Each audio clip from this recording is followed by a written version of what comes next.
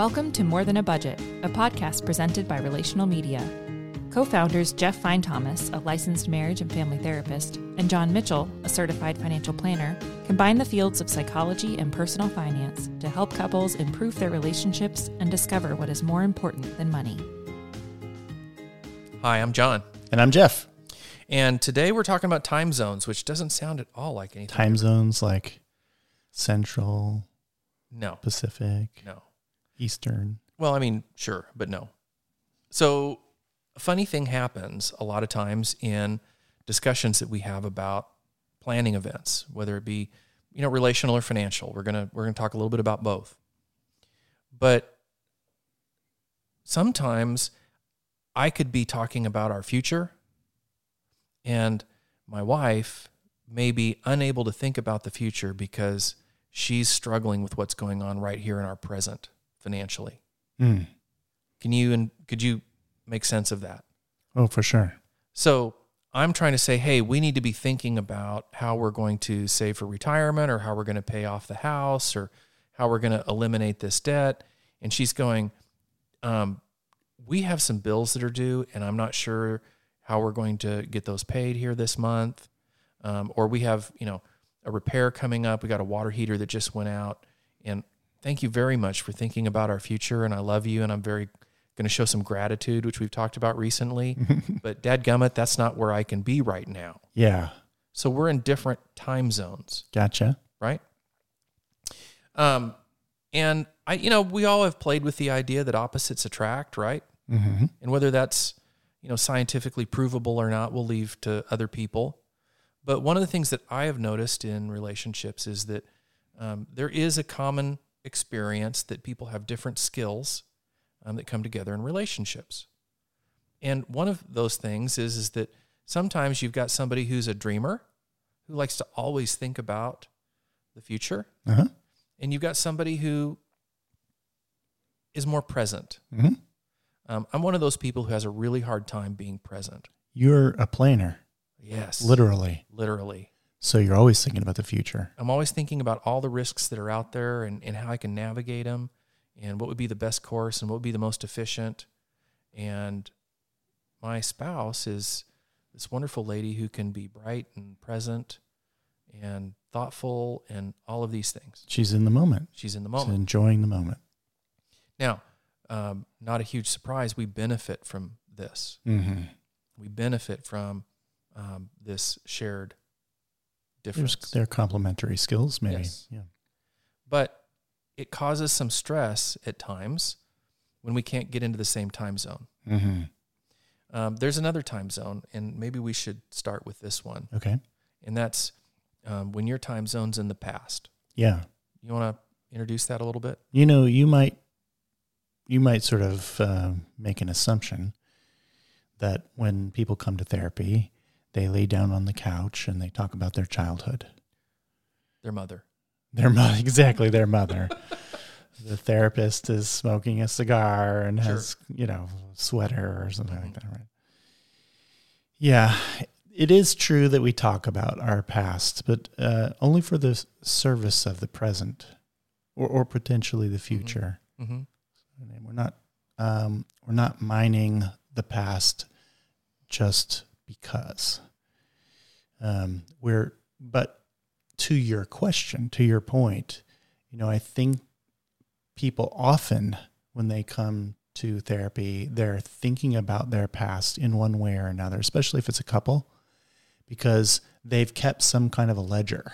Sure. About what bad things happened. Mm-hmm. And they have resentments or things about the past that are unresolved, and they're wanting to say, it's time for us to resolve this, right? We are now in front of a disinterested third party, and I'm going to tell on you. Yeah, and we're not moving forward. Right. And we're certainly not going to look to the future. Right. Until these are addressed. Right. So I think, the upside of looking at the past is that you learn from what has happened, right? You have this potential to resolve the thing that's unresolved. But the cost is that you can get trapped in the fear or anxiety of that time, the resentment or the frustration or whatever you went through during that time, if you get stuck there. So I think this is probably, I mean, you tell me, but this is probably true in financial subjects as well. If people are thinking, my husband always spends, $10,000 on golf every year, and he's always going to spend his golf money every year. We're never going to save anything. You can get so stuck in what happened, for the last period of time that you stop thinking, oh, it could change in the future, or, oh, I could find a different way of thinking about this or handling this situation in the present. Yeah, it makes it really difficult to have a conversation where you're on the same page. And we use this phrase over and over and over because it's one of the most common frustrations among couples is that, they are communicating past each other. I'm saying something, and instead of you really hearing that, understanding it, and responding to it, you have some other thought going in a different direction. Right. And so we're both talking, but nobody's really making any movement. Right. And, I spend maybe not quite as much time as you do in front of clients or patients, but, we do find an occasional argument that takes place over a financial matter. And I'm sure you do. And one of the things that I've picked up over the years is that a lot of those arguments are often fueled by people being in different time zones. And while it's great when somebody's thoughtful about the future, all the great things, future people tend to be more, in my personal opinion, just in my experience, people who are in the future tend to be thinking, here's how we're going to make things better. They're in the future to improve things, right? Mm-hmm. Sure. Now, there could be people who, are so glass half empty that they're looking, into the future and all the bad things that are going to happen. Sure. But more often than not, I see the positive side of that. But that's really frustrating to somebody who's trying to deal with the expenses at hand or that's trying to work on what our actual financial history has been. Sure. And the other person is going, well, that's all great, but here's how we're going to fix this problem. And the other person is going, we haven't even identified the problem yet.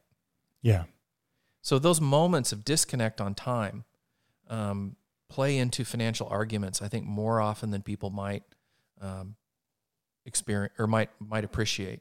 Yeah, I think the benefits of looking at the future, or one of them anyway, is that you begin to think about what you can plan for, right? So it makes sense to be thinking about the future in that way. But the cost is I might be idealizing or devaluing the future, right? Like Sure. I'm there too much for one of the other purposes, right? Mm-hmm. I'm to avoid the suffering I think is going to happen, or to imagine that, everything's rosy and that'll be the solution to all my present problems. You and I have talked a lot about the process for a couple to get financially on the same page. And, I've talked a lot about location. You got to know where you are financially before you can set a new course. Right. You got to know where you're leaving from in order to know how to get to where you want to go. Yeah. And you've also helped our listeners with this idea of sometimes the reason I can't move from where I am to where I want to go is because I don't really understand why I make the choices I make. Yeah. And maybe if I understood those a little bit better, where I come from, I might have some more freedom to choose different things. That's right. So I'm going to say that it's important to spend time in each of these 3 time zones that exist around us. It is important to understand the present, to know what your financial location is, to understand your current financial circumstances, for it to be shared information, for there to be kind of a way that you talk about where things are, that you both understand. But I think it's also important that there be times that you look back. We've talked about date night, where it's always great to go back and say, hey, what did this mean to you? Or what did you do when you were a kid when it came to vacations? Or what did you, how did clothes show up at your house? Just these things of kind of understanding the culture, the financial culture of who I married, and vice versa. But then there's also the thing of, even if you're somebody who loves to live in the present, it's also important that you spend some time thinking about where you want your future present to be. Yeah, that's right. And you might reflect on your past in order to understand that. So what we want to say today is, if you're having financial discussions about planning, there are good times, there are appropriate moments to be in all three of these time zones. Yeah. But what's really appropriate is that you both are there together. So one of the things that I recommend people do is that they argue or plan or explore in the time zone together. And if they're having a disconnect, to ask the question, are we in the same place? If we're actually trying to talk about our past, let's make sure we're both there. If we're dealing with what's going on in the current budget, let's not involve future planning. Let's have that be a different discussion altogether where we can both be in the same time.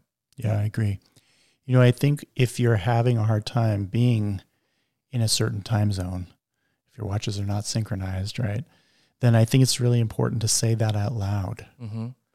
Because it might be an assumption that is not visible entirely to one or both people during this conversation, that you're somewhere else, right? You're in a different time zone, and you might not even realize it. I function so much in the future as a planner that my wife will occasionally touch me on the arm in the middle of a conversation, look me in the eye, and say, I don't know where you are, but I'm right here. Yeah. Or something to that bringing variety. you to the moment. Yeah, bringing me into the moment. Yeah. And then I can go, oh, wait a minute, you're right. I'm not in this moment with you. I think you're making a really great point, which is there are two sides to this.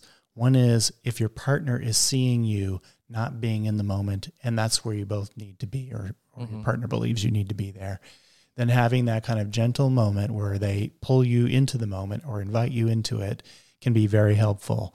And the reverse is also true. If you find yourself being in a spot where you're just having a struggle right then to get out of it, saying to your partner, hey, I'm not sure if I can think in the present or think about the past or think about the future, whichever one you're wanting.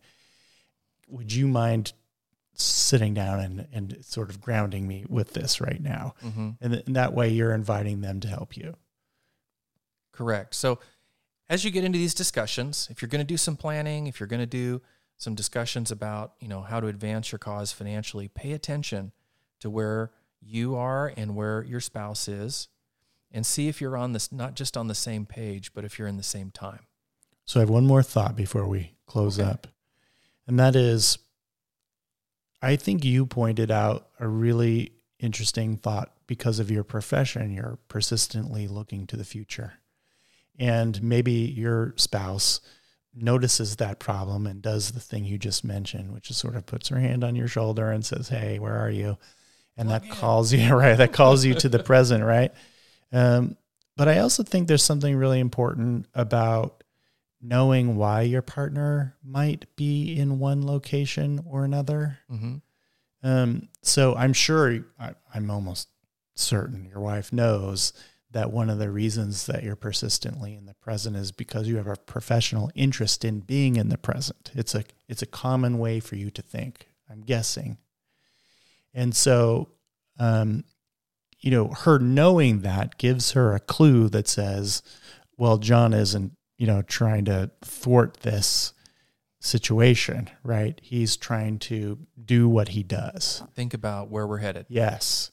And so she can align with that, knowing that that's the case. Mm-hmm. But if that's just an example, if you don't know why you or your partner is the way they are, find out.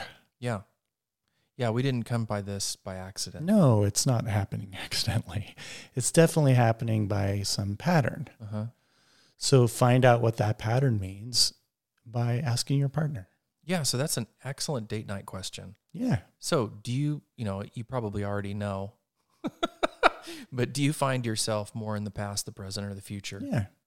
I personally find myself, because of my profession, in the present persistently. Mm-hmm. Because I have to listen right now. If I'm not paying attention right now, if I'm out somewhere else, bad things occur. So for me, My attention is often in the present. But on date night, you ask that question, right? Mm-hmm. Like, where are you? Past, present, or future? And of course, your state of mind will change at given moment. Maybe you have a propensity for one over the other. Maybe you favor one over the other. But my guess is that people shift between them all the time. So we've got a financial planner, a therapist. Maybe for this episode, we were missing a historian or an archaeologist. Yeah, that would be good. Maybe we should get one on for another episode. Thanks for listening. If you enjoyed this episode, be sure to leave us a like, comment, or review. And tell your friends. New episodes drop weekly. Learn more about Jeff and John at relational-media.com.